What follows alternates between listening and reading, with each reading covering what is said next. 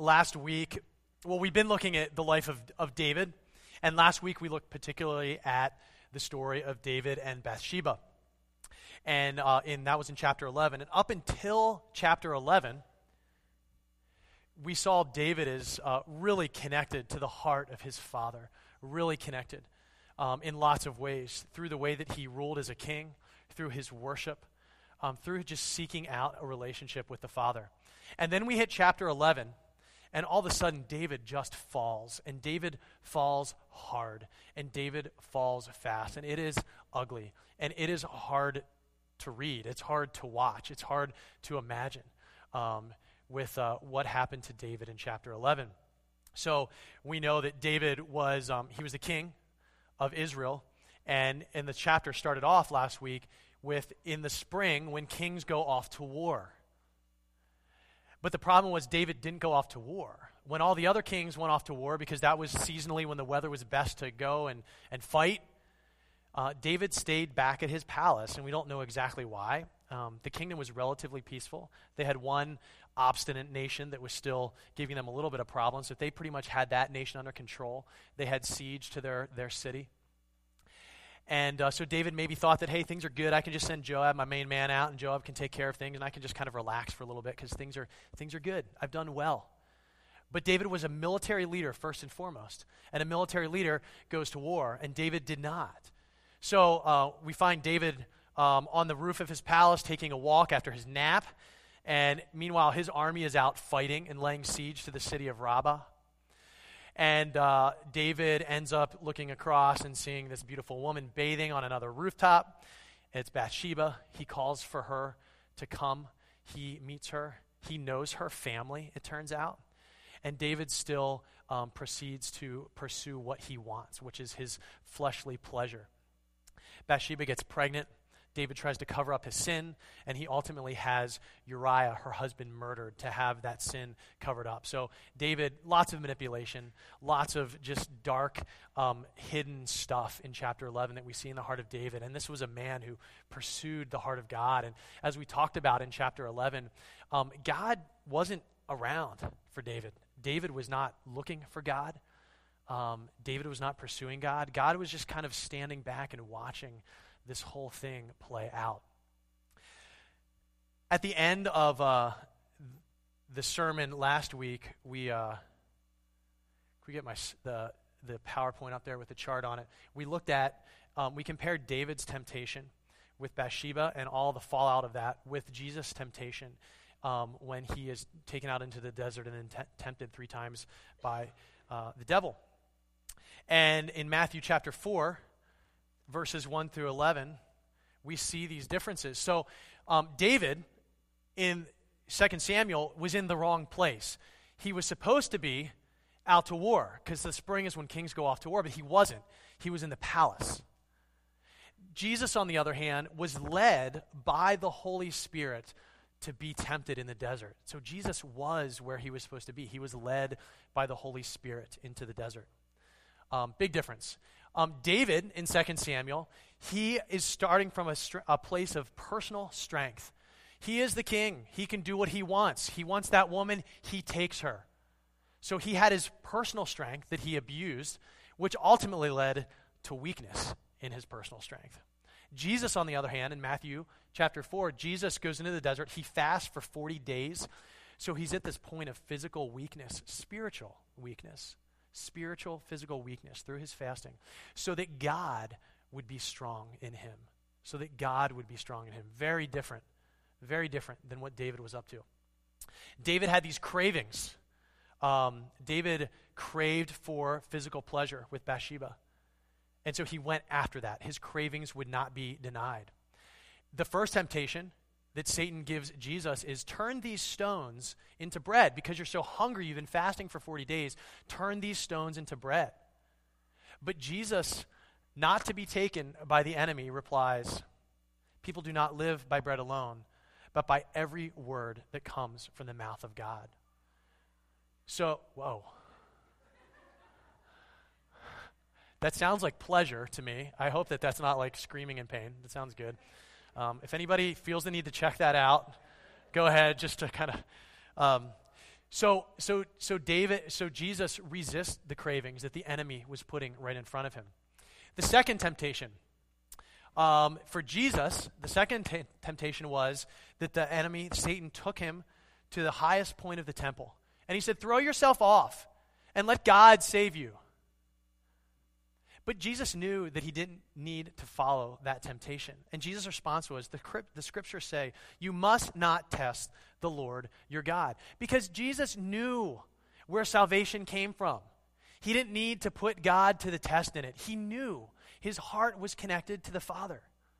David, on the other hand, he looked to save himself. He commits this sin with Bathsheba, so now he realizes he's in a tight spot, so he knows he needs to be saved from this. So what does he do? He tries to save himself by manipulating the situation.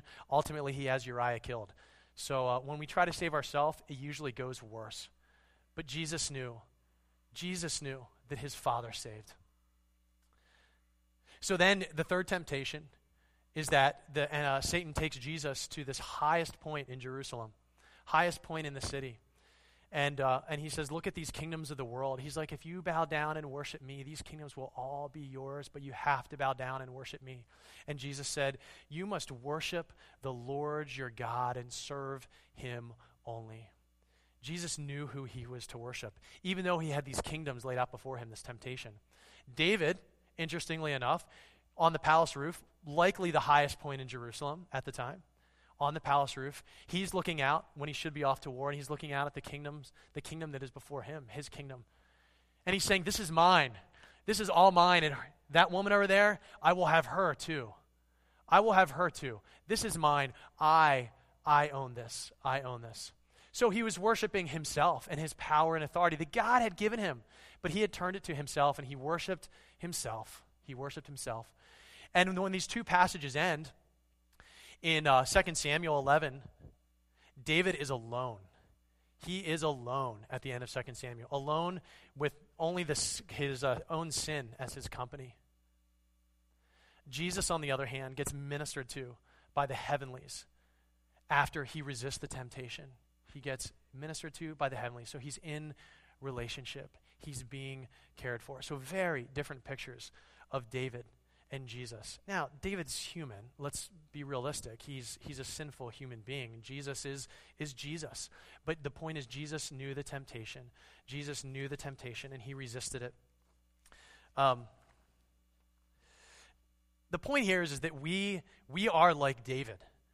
We are like David. We are just as capable of worshiping him with all of who we are, giving our worship to him. We're just as capable of falling into the deepest, darkest sin that we could imagine. And frankly, we're capable of falling into sin that we cannot even imagine. We are just like David. But because Jesus remained the pure, spotless lamb, because he faced every temptation that we would face, and because he focused on the Father, and because he knew what the Word of God was about, and he knew his Father loved him dearly, the temptation did not get the better of him. And so Jesus could die on the cross as the pure, spotless lamb, and his blood could cover our sins. Temptation and sin did not own Jesus like it did David, and like it can for us. We are capable of some ugly, ugly things, like David was, but we can find healing. We can find healing in the blood of the Lamb. We read from Isaiah last week, and I want to read 2 verses from that passage, Isaiah 11, and this compares David and Jesus. 11 verse 1 says, out of the stump of David's family will grow a shoot. Yes, a branch bearing fruit from the old root. Verse 10, in that day, the heir to David's throne will be a banner of salvation to all the world. The nations will rally to him, and the land where he lives will be a glorious place.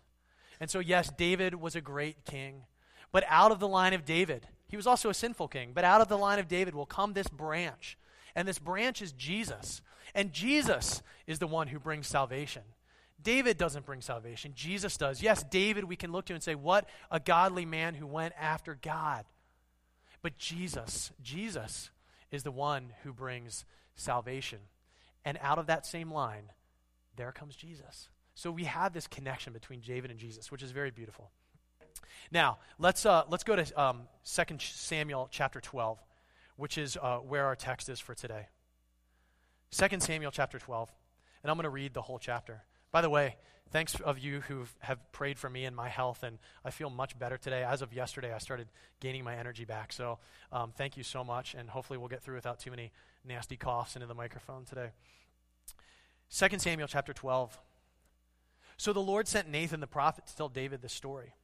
There were two men in a certain town. One was rich and one was poor. The rich man owned a great many sheep and cattle. The poor man owned nothing but one little lamb he had bought. He raised that little lamb, and it grew up with his children. It ate from the man's own plate and drank from his cup. He cuddled it in his arms like a baby daughter. One day a guest arrived at the home of the rich man. But instead of killing an animal from his own flock or herd, he took the poor man's lamb and killed it and prepared it for his guest. David was furious. As surely as the Lord lives, he vowed, any man who would do such a thing deserves to die. He must repay 4 lambs to the poor man for the one he stole and for having no pity. Then David said to David, you are that man. The Lord, the God of Israel, says, I anointed you king of Israel and saved you from the power of Saul. I gave you your master's house and his wives and the kingdom of Israel and Judah. And if that had not been enough, I would have given you much, much more. Why then have you despised the word of the Lord and done this horrible deed? For you have murdered Uriah the Hittite with the sword of the Ammonites and stolen his wife. From this time on, your family will live by the sword because you have despised me by taking Uriah's wife to be your own. This is what the Lord says. Because of what you have done, I will cause your own household to rebel against you.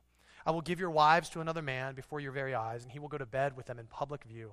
You did it secretly, but I will make this happen to you openly in the sight of all Israel. Then David confessed to Nathan, I have sinned against the Lord. Nathan replied, yes, but the Lord has forgiven you, and you won't die for this sin. Nevertheless, because you have shown utter contempt for the Lord, by doing this, your child will die. After Nathan returned to his home, the Lord sent a deadly illness to the child of David and Uriah's wife. David begged God to spare the child. He went without food and lay all night on the bare ground. The elders of his household pleaded with him to get up and eat with them, but he refused. Then on the 7th day, the child died. David's advisors were afraid to tell him. He wouldn't listen to reason while the child was ill. They said, what drastic thing will he do when we tell him the child is dead? When David saw them whispering, he realized what had happened. Is the child dead? He asked. Yes, they replied. He is dead. Then David got up from the ground, washed himself, put on lotions, and changed his clothes. He went to the tabernacle and worshipped the Lord. After that, he returned to the palace and was served food and ate. His advisors were amazed. We don't understand you, they told him. While the child was still living, you wept and refused to eat, but now that the child is dead, you have stopped your mourning and are eating again. David replied, I fasted and wept while the child was alive. For I said, perhaps the Lord will be gracious to me and let the child live. But why should I fast when he is dead? Can I bring him back again? I will go to him one day, but he cannot return to me. Then David comforted Bathsheba, his wife, and slept with her. She became pregnant and gave birth to a son, and they named him Solomon. The Lord loved the child and sent word through Nathan the prophet that they should name him Jedediah, which means beloved of the Lord, as the Lord had commanded.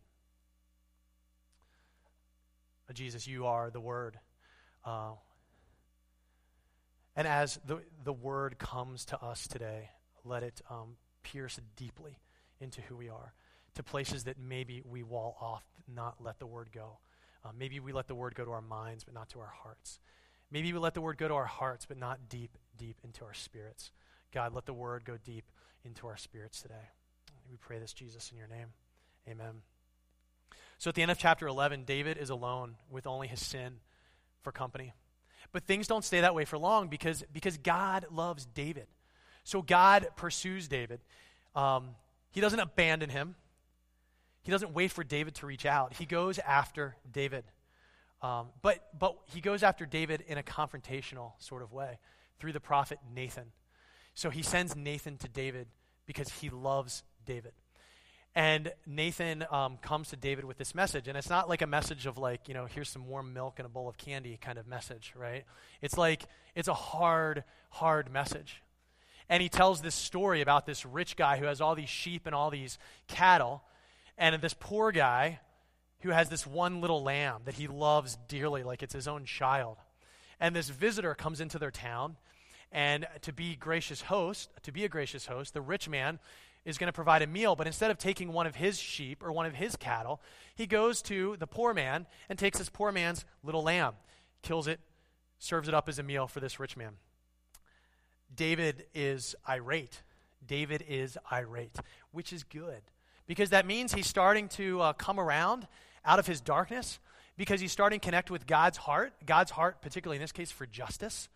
Clearly the situation that's been presented is an unjust situation. And David sees it as such, which is really good. Because David in chapter 11 had no idea what justice was. He had no idea what God's justice was. It was all about David and what David wanted. But now he's starting to reconnect on some level with the heart of the Father. And he sees this selfish man as being, selfish, unjust, uncaring, just evil.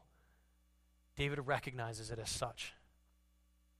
So David begins to snap out of his personal darkness.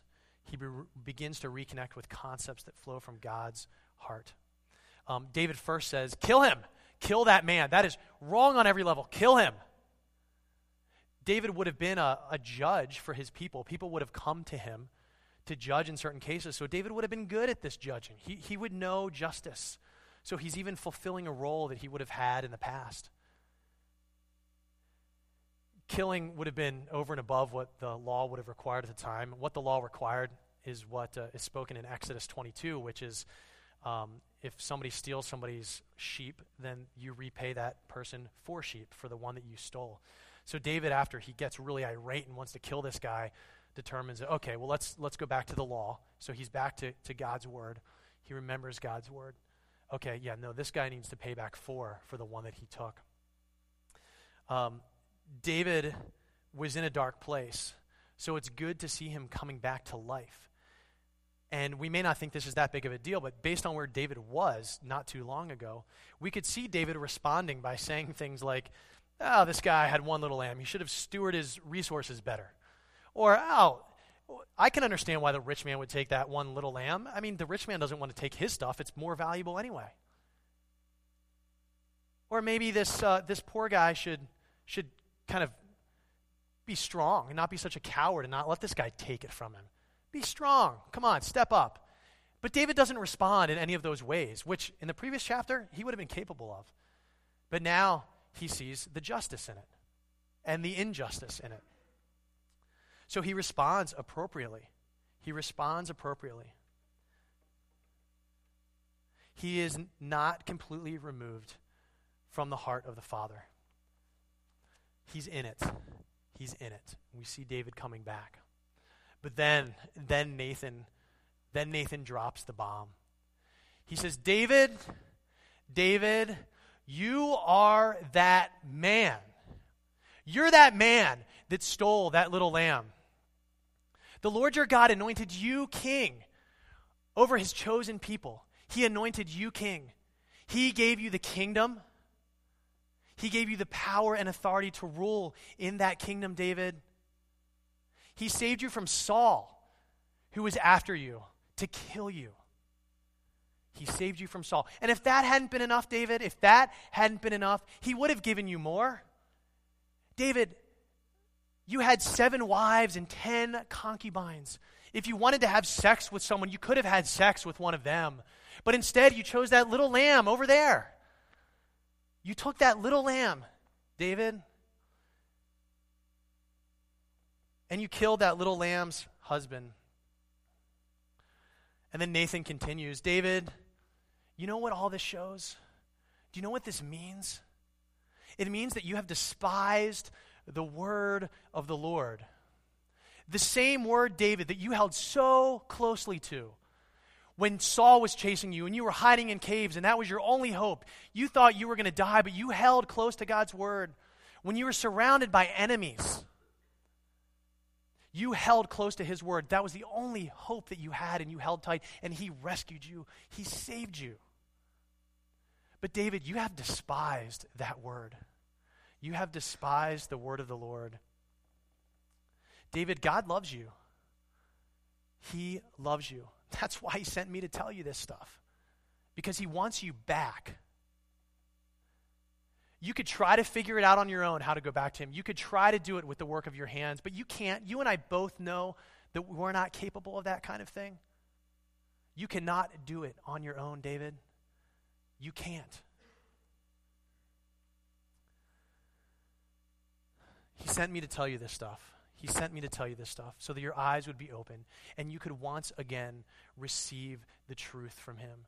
That you could once again find yourself in a place of worship that you used to know, David. And I know that you know that place. It may seem like a distant memory to you now. It may seem like a hard road back, but I know that you know that place of his truth. And I know you remember what it is to worship him.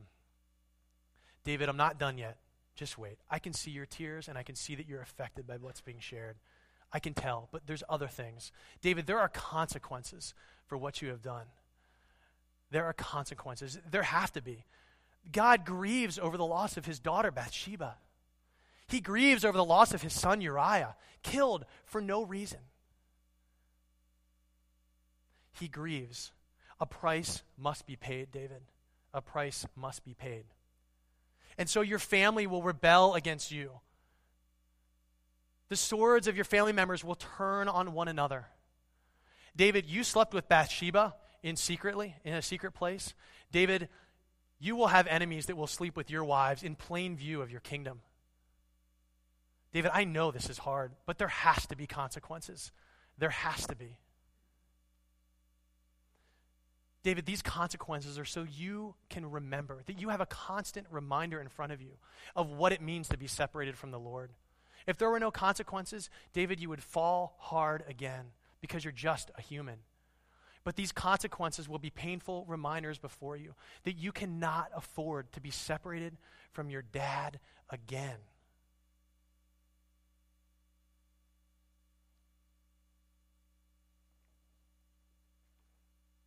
So you can imagine David listening to this prophetic speech by Nathan and sitting there and taking it all in and feeling the emotion of it.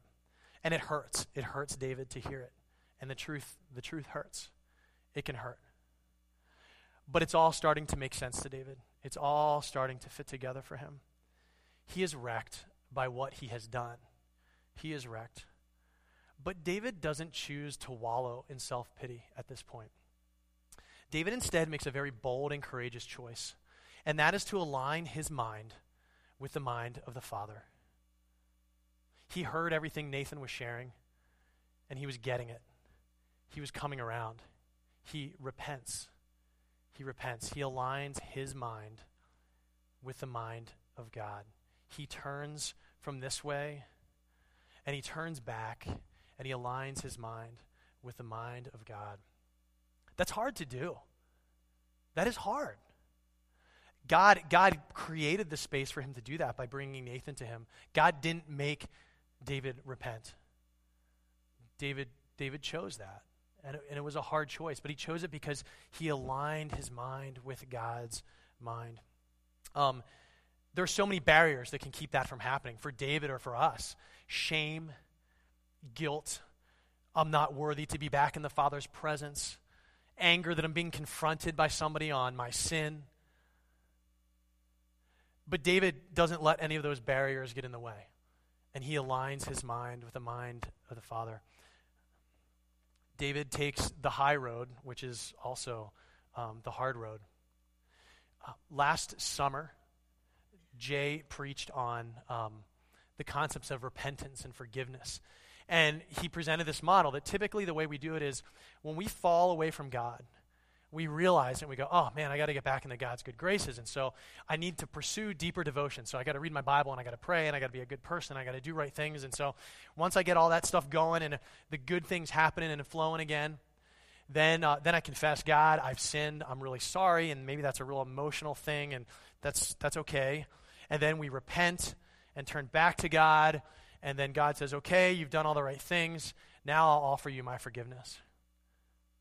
But Scripture doesn't present that kind of picture. That's a very I can do it myself kind of picture. Instead, there's repentance like David does, where there's this turning back to God and a choosing to align our minds with his mind. And after Nathan gives David the speech, David gets it. He gets God's mind, and he knows that his mind is far from God's, and he knows that alignment needs to come. And then David confesses. He confesses in verse 13. It says, then David confessed to Nathan, I have sinned against the Lord. And confession means seeing as God sees. So he turns towards God, and then he starts to know God because he's looking at God instead of walking away from God. And then he confesses. He sees what God sees. And what does God see? He sees that David has despised him, that David has walked away from him. And so David says what God already sees. God, I'm with you in this. I have despised your word. I have despised you. So David repents. He confesses. And then he finds himself in this place of deeper devotion, which is a place that God has prepared for him. It's a place that was there all the time, but that David couldn't enter because he was so far from God's mind. He was so far from what God wanted. He had separated himself from God, and God wants him back. And he says, David, there's this place that's been here the whole time. Don't stay over there in your sin. Be here with me. And so when David walks through this process of repentance and confession, he finds himself in this place with the Father, a place that David knows well. It's a place that David knows well. David starts to see things, perhaps, and this is reading between the lines in Scripture as Nathan is delivering his speech, like, oh my goodness, God is right. Like, I treated Bathsheba like a piece of meat. I treated Uriah like I owned him, like he was my property. Oh my goodness, what's wrong with me? That's not how God loves his kids. That's not how God loves his kids. So David starts to get his mind aligned with God, and then he confesses and sees the situation, how God sees the situation. And then he enters into this place of deep devotion with the Father where forgiveness is extended to David. Forgiveness is extended. God desired strongly for David to align himself with God. God desired strongly for David to see as God see, to see as his father saw.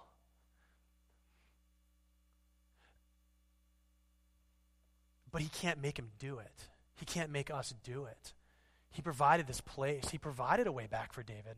But David had to make this choice, a courageous choice.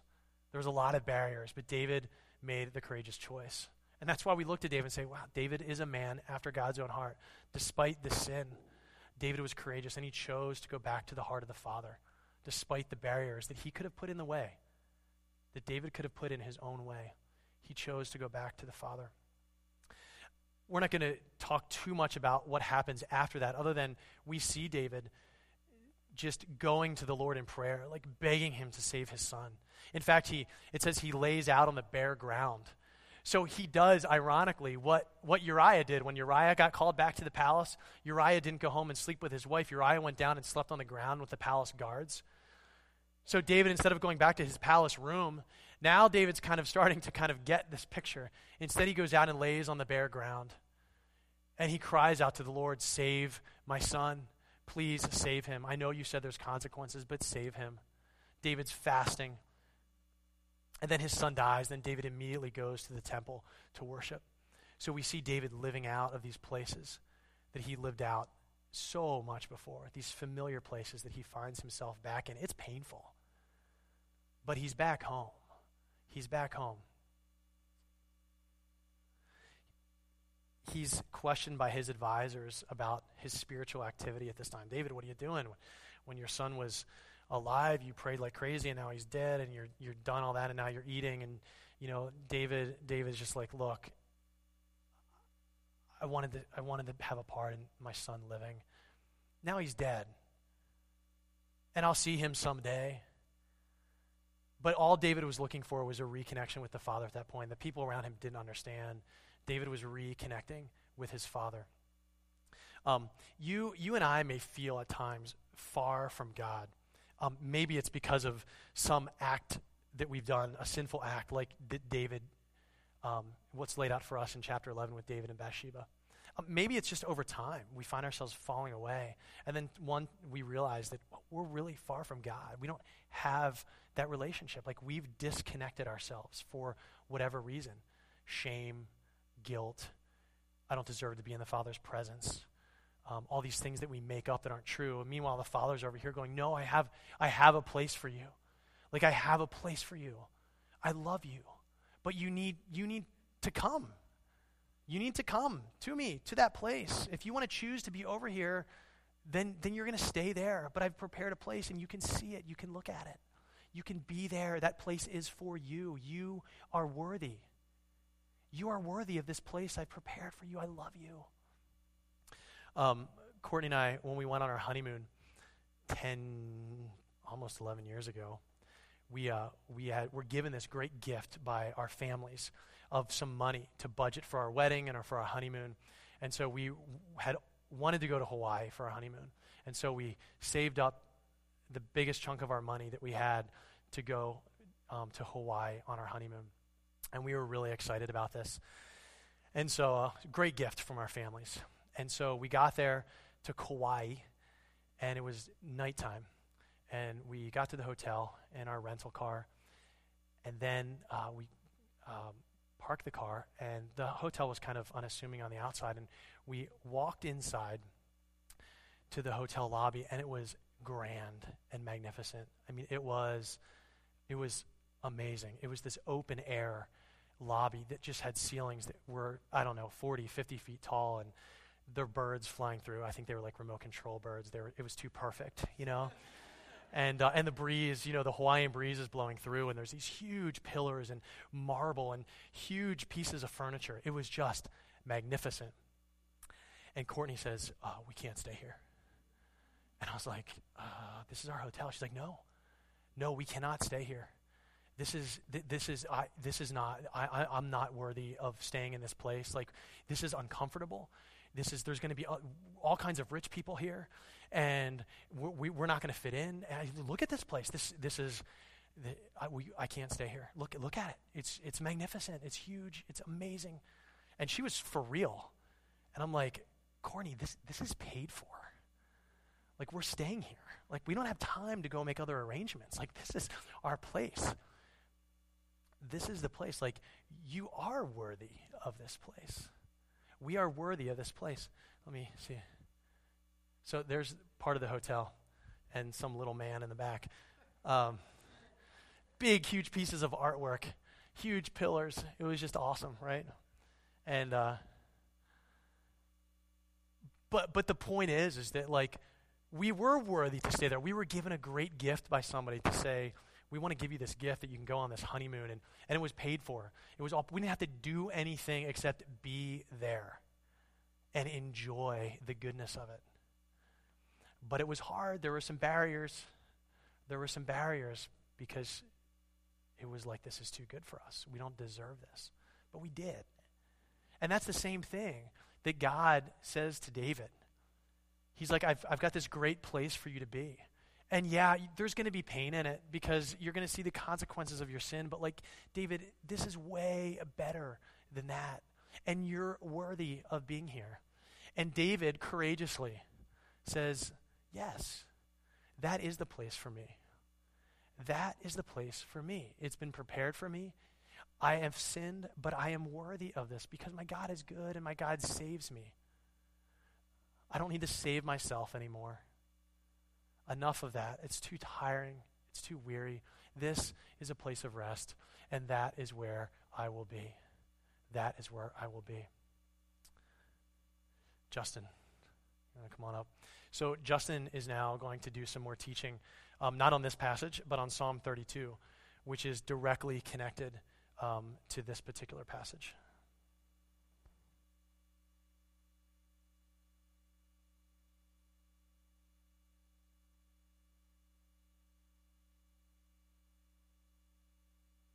Two of the biggest lies that we believe about forgiveness is one, that we don't need to be forgiven, that it doesn't really matter, which is false. The second lie that we believe is that we won't be forgiven, that we've done something so heinous that God will not forgive us of that. So let's repent of that together as we walk through Psalm 32 very quickly. It's on the back of your bulletin, so if you want to get your bulletin out, or you can look in the Word as well. Can you put the Exodus passage up, please? I want to start with this passage, however, first, because it's a reminder of who God says he is. It's a reminder of who God says he is. It's on the back of your bulletin as well.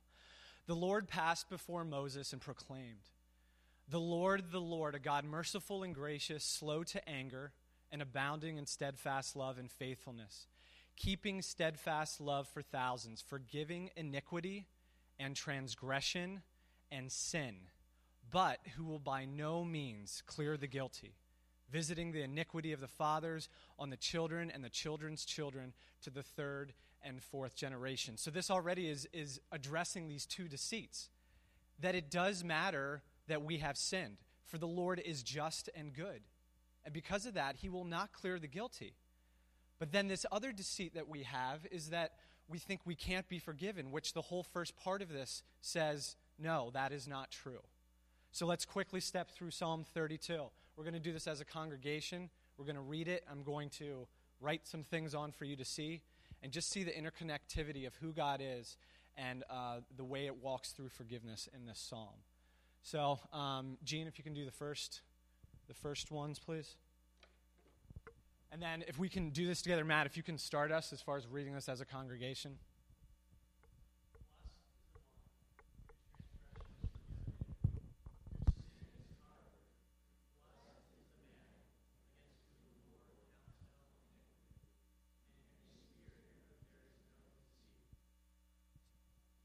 So first of all, we have the three types of sin that are there. We have transgression, we have sin, we have iniquity.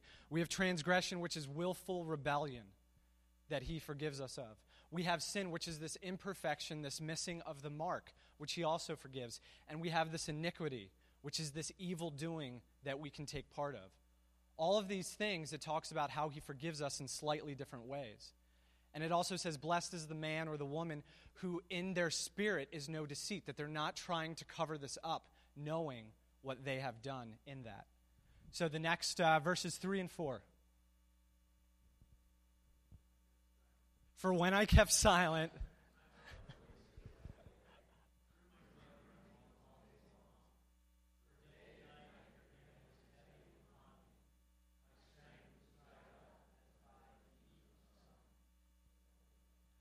and so here we have this picture that when we keep silent, when we are in this deceit, the picture here is that the Lord's hand is heavy upon us because he is just and good. David sinned. It's not like God saw David sinning and was just like, that's okay. No, because God is just and good in that. And so there has to be this justice that happens. So that the hand of the Lord is heavy upon the psalmist. And then we also have this picture, that word strength there. The only time it's used in that way in the Old Testament Hebrew, it kind of has this picture of a juicy bit. You know, this juicy piece of fruit. So it's like this thing that's supposed to be filled with life, filled with strength, is left out in the summer and is just shriveled up. And that is what deceit does to us. That is what sin and transgression and everything does to us. It saps our strength. It weighs on our bones. We groan, even if it's not externally. But it affects us greatly in that. But, verse 5, next. I acknowledged...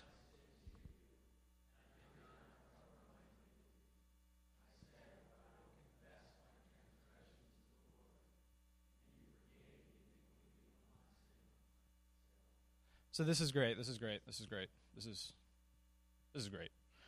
So what we have here is all these connecting things then. So what happens is that we transgress and we sin and we are filled with iniquity.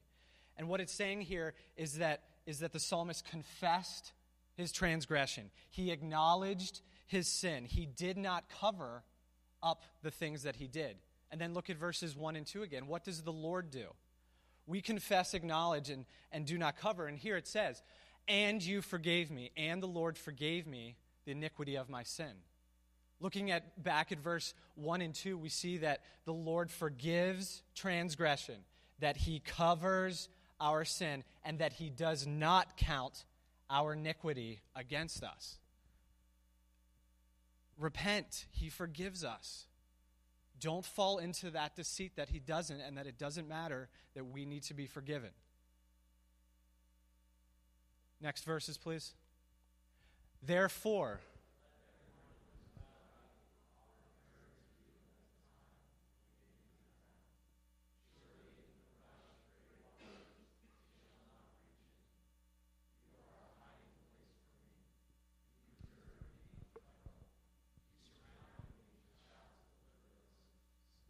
and not only does God forgive us, he builds into us. Like, you see what's going on here then. So not only does he forgive us, but he is also our hiding place. He is a place of security for us. Not only that, but he preserves us in a sense when trouble is all around.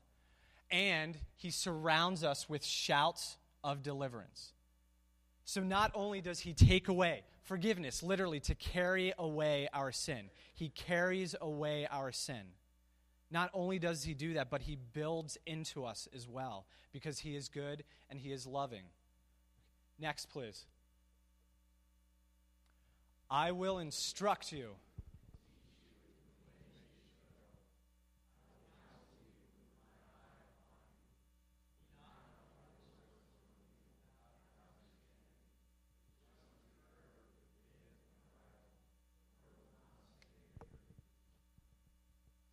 So here again, the love of the Lord continues.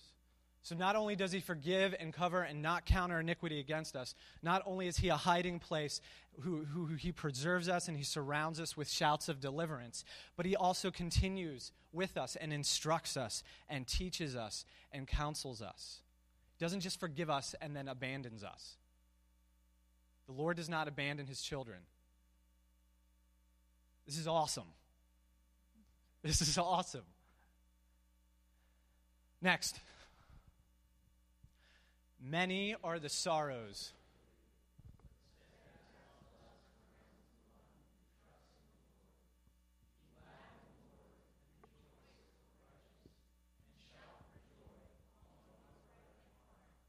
Team, you can come up. DJ. Can you put that back up, please? So many are the sorrows of the wicked. We saw that if we keep sin and deceit within us, we shrivel away inside. We shrivel away. There's no life within us. But the steadfast love surrounds the one who trusts in the Lord. So now, confess, acknowledge, don't cover up your sin. Okay, great. But then we get to do something even better. We get to do something even better besides confess and acknowledge and do not cover up our sin, because that's still doing something towards sin. Now we get to be glad in who? In the Lord. We get to be glad in the Lord. We can rejoice and we can also shout for joy because of the things that he has done for us. It's awesome. We go from this and end up here because of who God is in that. Okay? Two more things in the psalm. Security. Do you notice that this is awesome? This covered. None of these words are spelled right, by the way, because I'm going really quick. So don't take a picture of this afterwards and be like, is he swearing at me? So we got this covered here and we got this do not cover here. It's this contrast here. When we try to cover up ourselves, we cannot cover up ourselves. And just like David did, it led to more and more and more deception. It led to more and more and more sin. You cannot cover yourselves. But when we uncovered ourselves, we weren't left out to dry there. Because then God covers us. And when God covers us, we are covered. Where is our security? Self or in God? Amen. Also, the psalm is a source of hope. Why? In verse, let's say it's 6, because I don't know. In verse 6 it says, therefore let all who are godly seek you at a time you may be found. If you are hearing my voice, if you are hearing the psalm right now, God can be found now. Okay, you are not dead, first of all, or the Lord has not come back and set up the new Jerusalem and the new heaven and new earth. I'm pretty sure that didn't happen yet. So there is time. Today, when you hear his voice, do not harden your hearts. Today. Now is the day of your salvation. And we carry all this deceit or this unbelief that we can be forgiven, or if it doesn't matter that we're forgiven. There's two lies around with us, and they weigh on us. They weigh on us so much that we don't even remember the thing that we did because it was 20 years ago, but yet they still weigh on us somewhere. somewhere inside of us. Also, a source of hope in this is that love. The steadfast love of the Lord surrounds those who trust in him. Those who trust in him. Surrounds.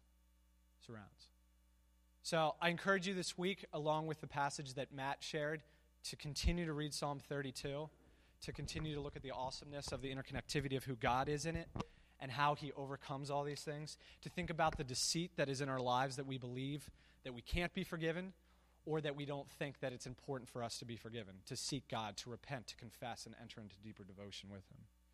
So I'd like to read before the team starts again. This is from 1 John 1, verse 5. It's in your bulletin as well. This is the message we have heard from him and proclaimed to you, that God is light. In him is no darkness at all. If we say we have fellowship with him while we walk in darkness, we lie, and we do not practice the truth. But if we walk in the light as he is in the light, we have fellowship with one another, and the blood of Jesus, his Son, cleanses us from all sin. If we say we have no sin, we deceive ourselves, and the truth is not in us. If we confess our sins, he is faithful and just to forgive us our sins and to cleanse us from all unrighteousness.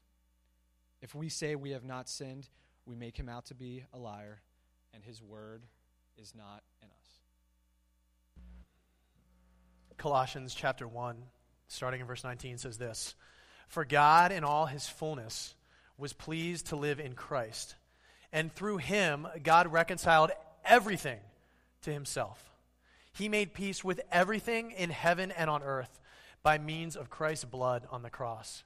This includes you, who were once far away from God. You were his enemies, separated from him by your evil thoughts and actions. Yet now he has reconciled you to himself through the death of Christ in his physical body. As a result, he has brought you into his own presence, and you are holy and blameless as you stand before him without a single fault. But you must continue to believe this truth and stand firmly in it.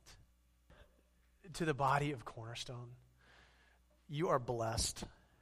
You are blessed because you are reconciled to God. Despite the length of the distance, whatever it may have been perceived on your part, he has brought you into his own presence because you are worthy.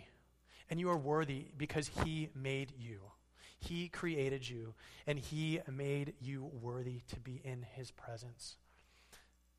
God, I pray that we would continue to believe this truth and stand firmly in it. That we would not forget, God, that you have reconciled everything to you. That our sin is covered by your blood on the cross. There is nothing that we can possibly do except realize it and turn to you and see as you see and speak as you speak, Lord. You have prepared a good place for us. Let us walk forward into that place, Jesus. And we pray this in your name and for your glory. Amen.